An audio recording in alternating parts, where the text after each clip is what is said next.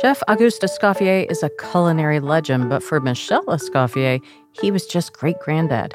He used to get caught off guard by the big reactions to his last name. So the chef arrives and the manager says, "Oh, may I introduce you to Michel Escoffier, the great-grandson of," and he hardly finishes the sentence that the guy says, "Oh my God," and practically embraces me. What's a good thing you were related to him. The Auguste Escoffier School of Culinary Arts continues the legacy for the next generation of chefs. Learn more at escoffier.edu. That's escoffier.edu. Farro is one of my favorite grains to cook with. It's hearty, it's chewy, it's got a rich, nutty flavor, and it's an ancient grain. It was a staple ingredient in which ancient civilization? Hello. Hey, Tucker. Hi, Bridget. Are we talking about grains again? Do we talk about anything else? Now, can you name which ancient civilization used farro as a staple ingredient? Farro. I'm gonna go with somewhere in Italy. Ding, ding, ding, ding. Farro was a mainstay of the daily diet in ancient Rome, and it's still popular in Italy today. Bob's Red Mill's organic farro is very lightly scratched, as is traditional, and that allows for a faster cooking time. And you can learn more at bobsredmill.com and use the offer code ATK at checkout to get 25% off your next purchase. Ciao, Tucker. Adios. I meant arrivederci.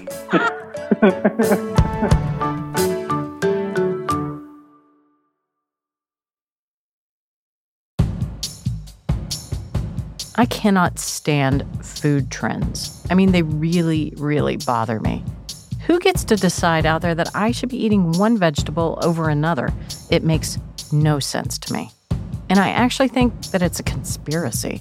Like there's a group that meets somewhere, maybe in the Azores, or more probably in a little room somewhere in a basement.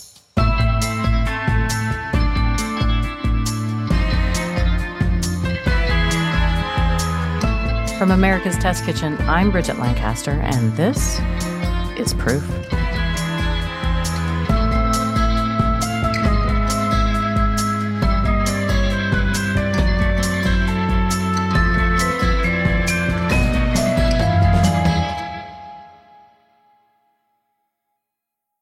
So I was watching Portlandia a couple weeks ago, and this skit really caught my ear. Heirloom tomatoes didn't even exist 5 years ago. Now, eaten like steak. Kale consumption is at an all-time high.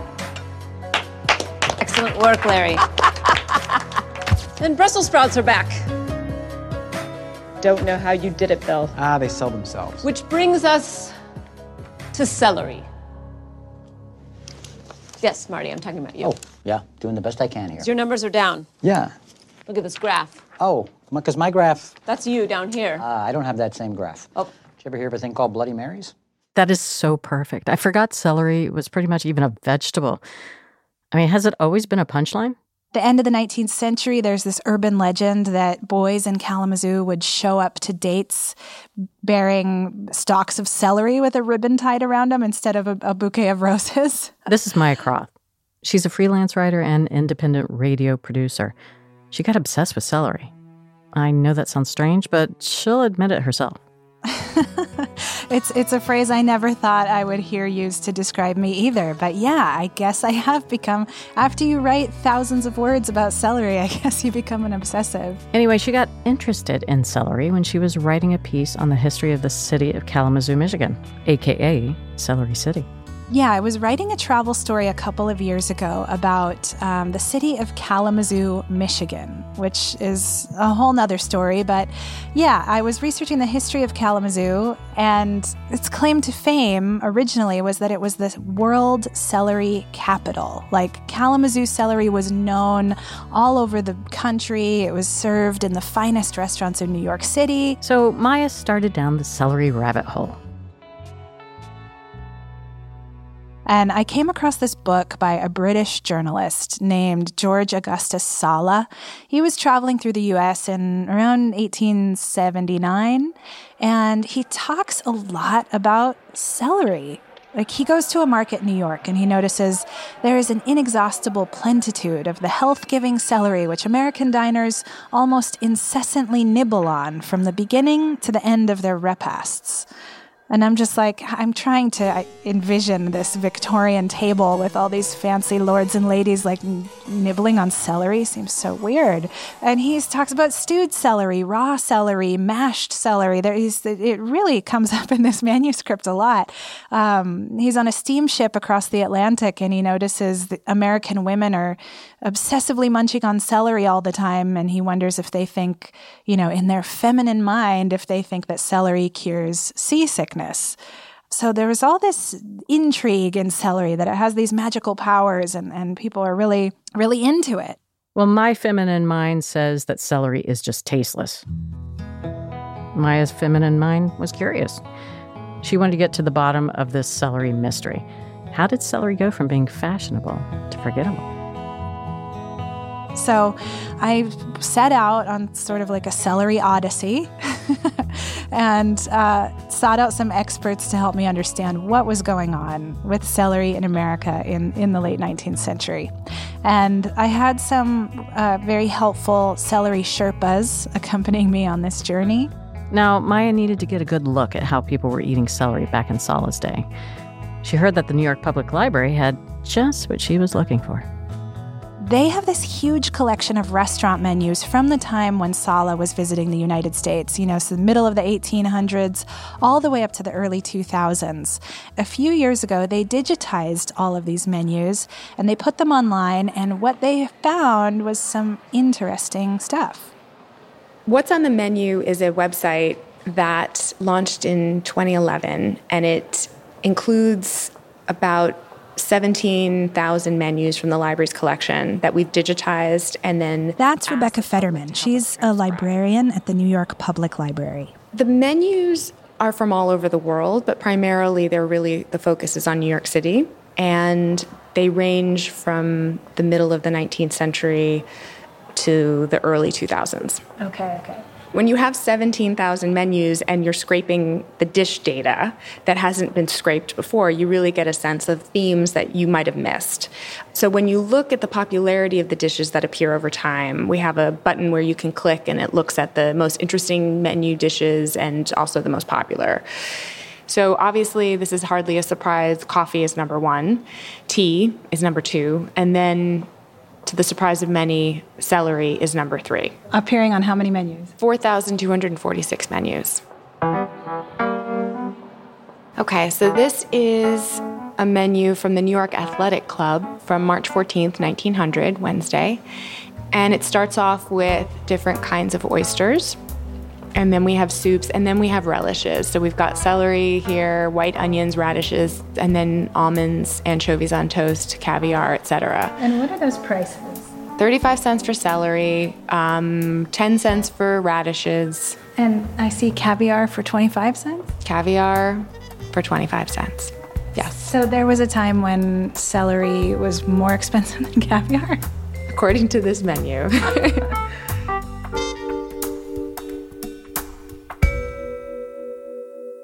Celery comes in so many different forms on these menus. I mean, they had celery-fed duckling that was advertised as the, signature entree at the Ansonia in 1907. There was mashed celery, fried celery, celery tea, an appetizer called cold jellied essence of celery. I mean, they were really getting creative with celery. You might look at a few menus from 1900 and see celery and find that really interesting. But it's far more interesting when all of a sudden you realize that of the 17,000 menus, 4,000 of them or more have celery on them. All of a sudden, it becomes an interesting question. Why? And what are other dishes that are so popular? And what was it like to eat out? And how was the celery served? And were there specific utensils used or that kind of thing? So wait, there were specific utensils or dishes for celery? Yeah, and more than one. I mean, the Victorians loved to have specific utensils for everything, millions of different kinds of tiny forks and spoons, but celery was a special thing. If you lived in an upper-class household on the East Coast in the last part of the 19th century, it's pretty likely that you had some very expensive cut crystal whose only job was to show off your celery. Well, they're grouped by color. So at the bottom shelf, we have reds and oranges, and then... Believe it or not, the New York Historical Society actually has some of these Victorian-era celery vases in their collection. On the second to back shelf, we have a pair of celery vases. Wait, celery vases. Celery vases. I didn't know that was a thing. It's totally a thing, or it was a thing. Not so much anymore. We still eat celery, obviously, but what we want of celery has changed over time. That's Rebecca Klassen, Assistant Curator of Material Culture at the New York Historical Society. They're 8 1/4 tall and 5 inches wide, and they have a foot on the bottom. So the upper register has sort of vegetative ornamentation, somewhat resembling celery, which is pretty cool. So I'm looking at a chart of how the Victorian table might have been set back in this time. And you can see there's a designated spot near the center of the table for these celery vases. And so what you would do with these things is you would fill them half full with water, and then you just kind of like shove some individual celery stalks in there with the beautiful green tops still on. So I'm imagining this looking almost like a bouquet of flowers, but between courses, guests could just kind of reach over and pluck one out and munch on a stick of celery. Yeah, it's sort of a literal and edible centerpiece of the Victorian table. Right. And more than that, they were an actual status symbol. Rebecca explained this. So celery was basically a luxury item, or it represented status. And so having these celery vases or glasses on the table kind of helped accentuate how special celery really was. So a surprising thing about celery that might factor into its special place on the table as well is that it's really associated with cold weather, and that's when it would be harvested. So farmers would account for a Thanksgiving market and a Christmas market. So it would have been one of the few maybe bits of greenery that you would have at Thanksgiving.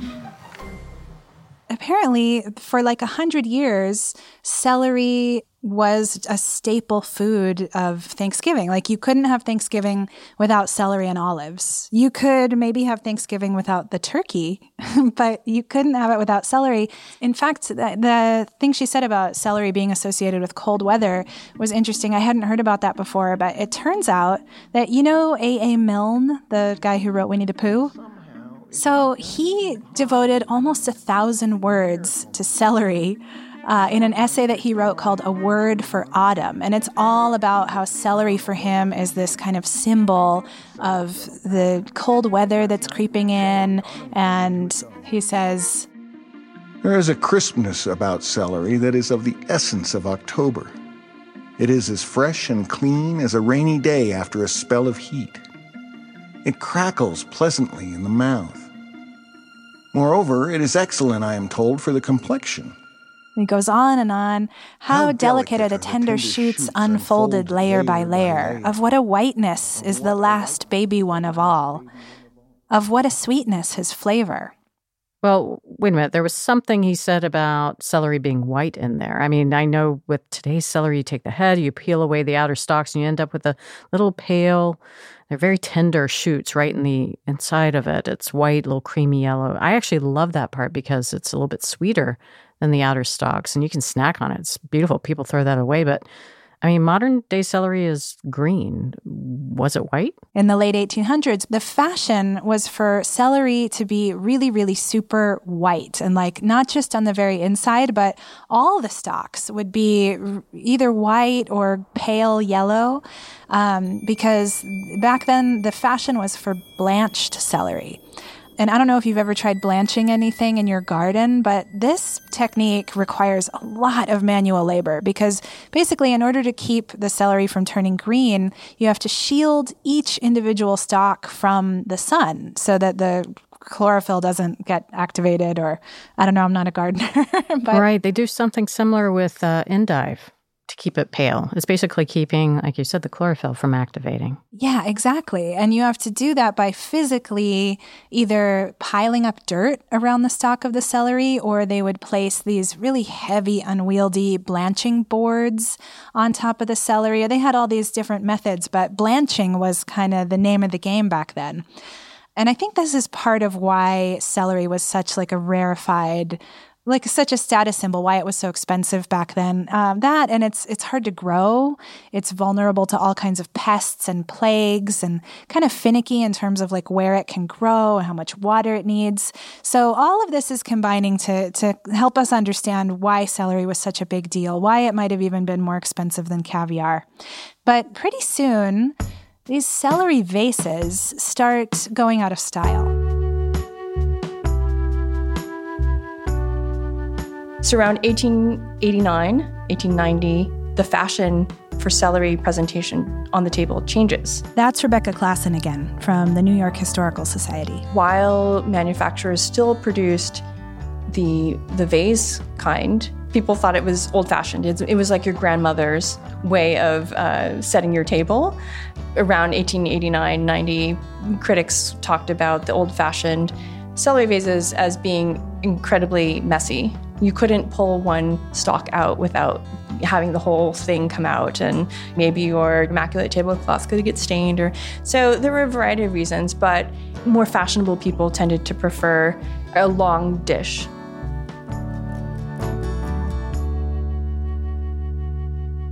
Now, these celery dishes are like phase 2 of our celery-specific tableware journey. I saw a couple of them at the Philadelphia Museum of Art, which is where I met decorative arts curator Elizabeth Agro. I wanted to find out why they have something like 14 celery-related things in their collection. Okay, so think Age of Innocence.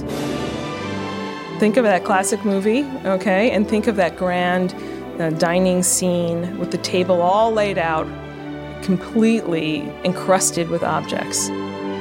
You would be, a Frick, a Morgan. You would be of the highest aristocratic class to be able to enjoy said object. She's showing me a cut crystal dish, maybe 6 to 8 inches long. It looks like this beautiful little glass boat. And this was designed to hold celery that had been cooked or poached. A celery stalk would... like someone who can't fit in their own bed, their feet hang over, I would say top and bottom would definitely go over the side. You might have a salt dish in front of you, very small, that you would dip and crunch in.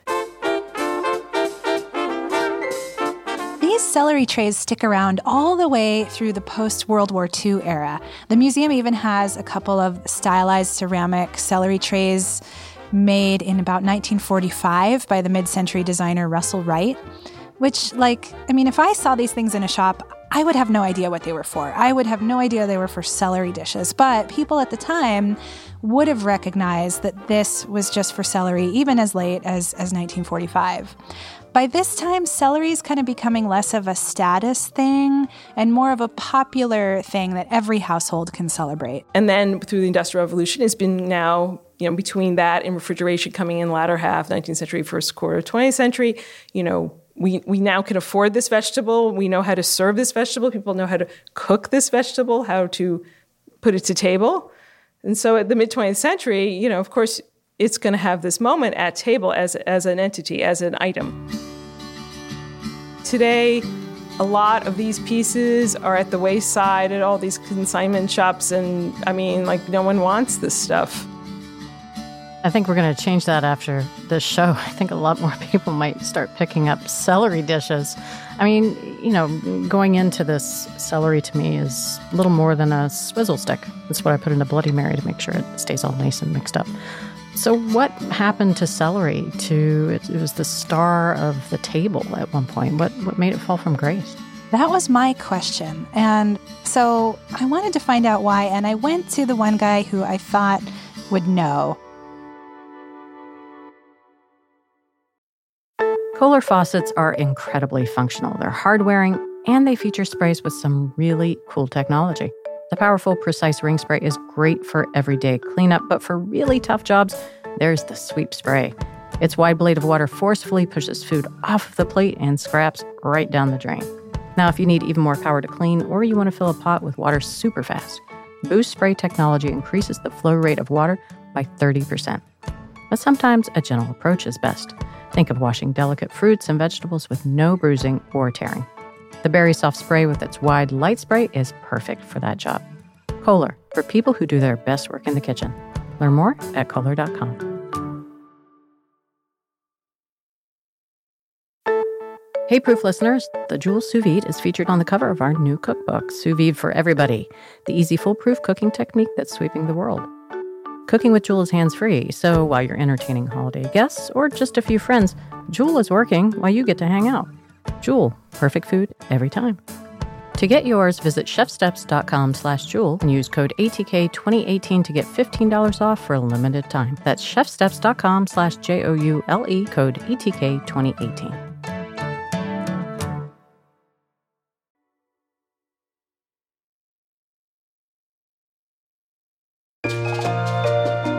Before the break, we were speaking with reporter Maya Croth about celery's heyday. Yes, it actually had one. And we learned that celery was the it vegetable of the Victorian era. So what happened? Well, I think what happened is, like many foods, it was at first very chic, and then it became popular. This is William Woys Weaver, and he literally wrote the book on heirloom vegetable gardening. He's the curator emeritus of the Roughwood Seed Collection, which is one of the largest private seed collections on the East Coast. And he told me that there used to be dozens of different varieties of celery. If you look in seed catalogs from the 1800s, there was white celery and yellow celery and red celery and striped stalk celery and curly leaf celery. The French have a lot of weird celeries too. Twisted stems and kinky curly leaves. He has a lot of these seeds in the dusty storeroom in his 200-year-old house in the country, about a half hour outside of Philadelphia. And you couldn't have Thanksgiving dinner without celery on the table because it looks very pretty. I mean, it's something green and it's very inviting. But after a while, it becomes cliche. And food is constantly changing, so we move on to something else. And then we look at seed catalogs from the 19th century and we say, what happened to all those wonderful celeries? But they're out there. They were all part of that Victorian eye for ornamenting food, or over-ornamenting food, if you will. But our cooking style changed, and that's probably where celery got left behind. So essentially he's saying trends come and go, fashions change, industrial agriculture comes in, and American farmers can't really afford to put in all the time and effort to grow all those different varieties of white celery. And then along comes this bright green, hardy variety called green Pascal. That's what you see in the supermarkets now. And you can grow this green Pascal for cheap on a huge farm in California, and then thanks to refrigerated trucking, you can ship it anywhere in the United States. So suddenly we go from having all of these different types of celery to having like one or two. I would say, I don't want to sound like a food snob, but the celery that we get in the stores, it's like one shoe fits all feet. And I've had celery that's golden yellow. I've had celery that's striped. And then there's the red stem celery from England. I'm probably have eaten about 20 different varieties of celery. And they're like apples. They're all different, and they can be used in different ways in cooking.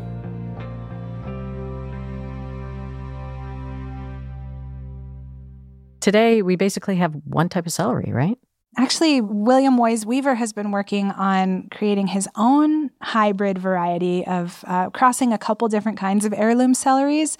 He found this 18th century celery that has a red stem, and then there's another kind of celery that's more pink with these variegated leaves. I'll let him describe it. Oh, I was calling it, yes, the Elton John of celeries, because, he likes to wear garish glasses and things like that. And it really does pop. I want to get the pink stem pinker and the leaves more variegated. So we end up with a really very attractive celery.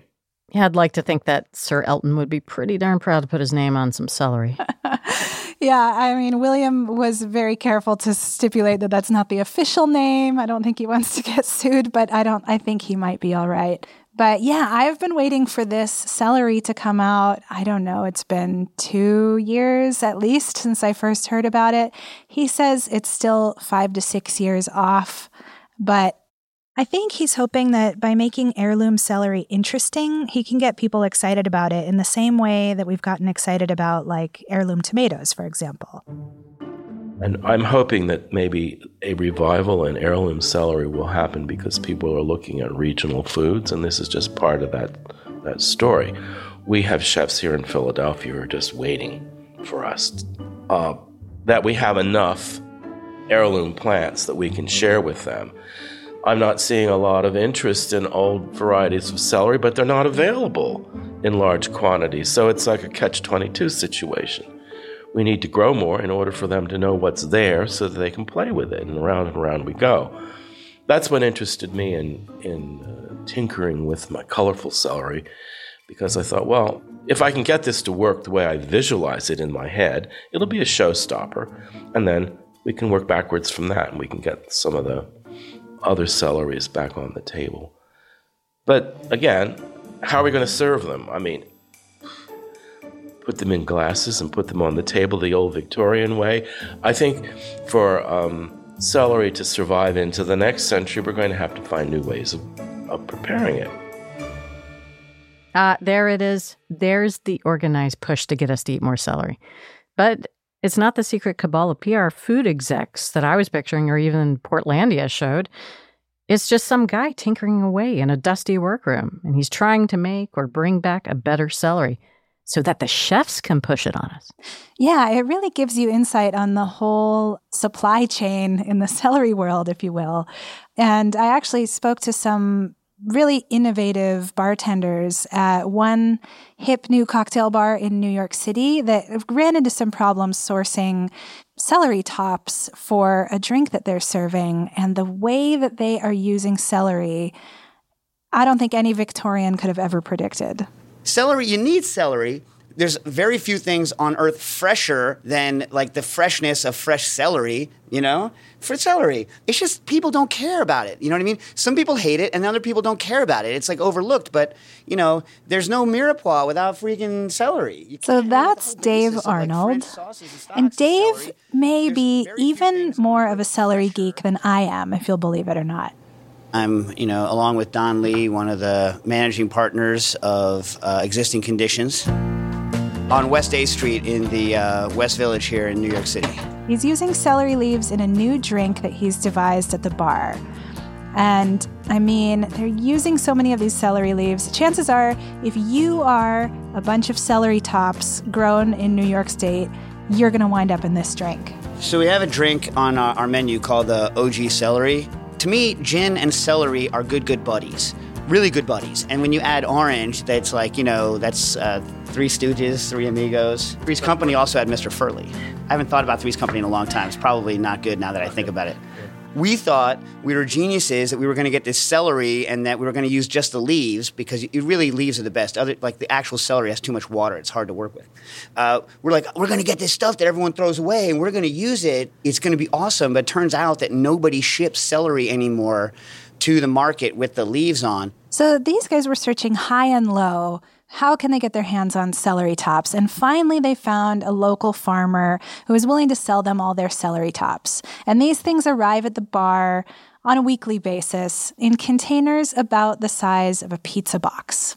And they get about 16 of these pizza boxes full of celery tops delivered every week. And if you stack those, that's about the height of me. That's like a human-sized stack of pizza boxes. So one box of celery leaves is 2.5 pounds of just leaves, no stems.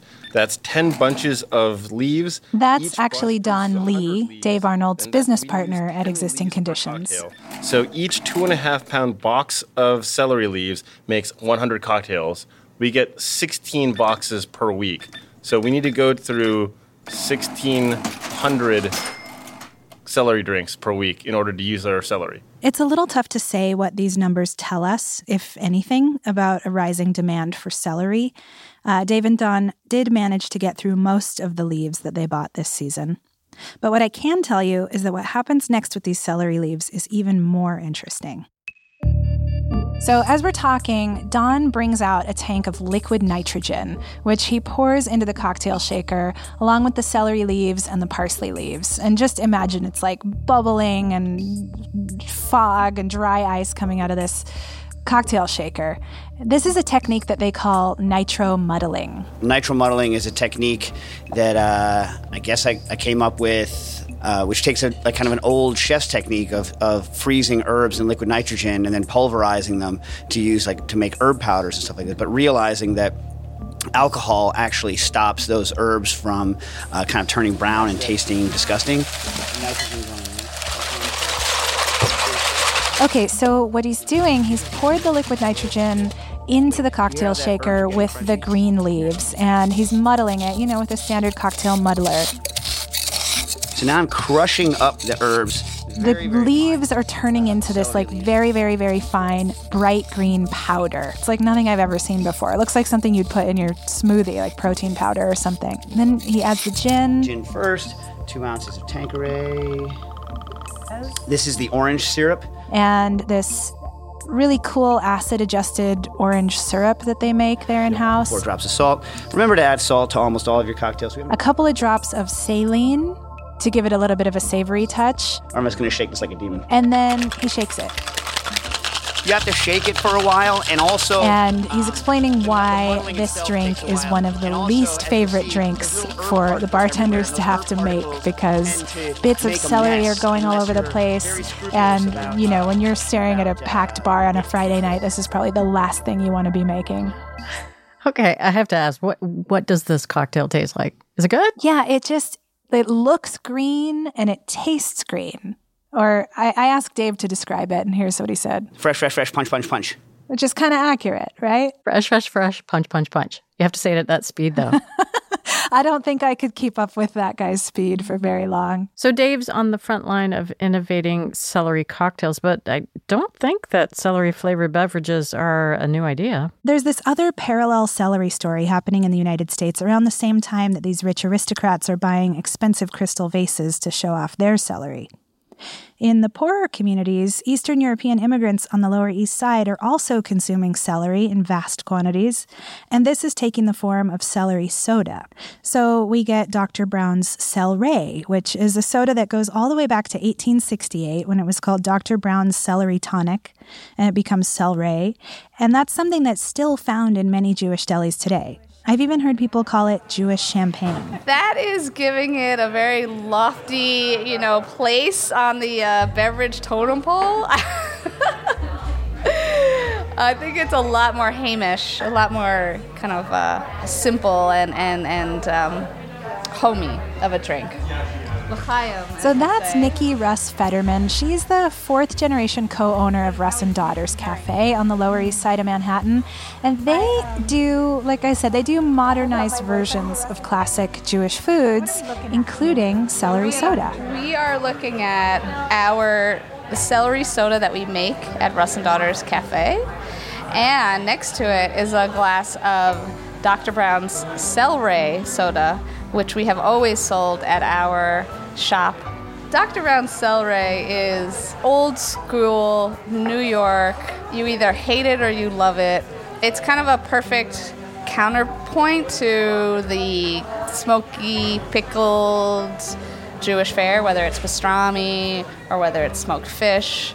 The celery soda we make is sort of an ode to the original old school celery, though I would say it's a much improved version. We toast a combination of black peppercorn, cardamom pods, and celery seed. And then we cook down about 7 pounds of celery stalk with sugar. And then those get put together, and then we add seltzer. And there you go. That's our celery soda. Okay.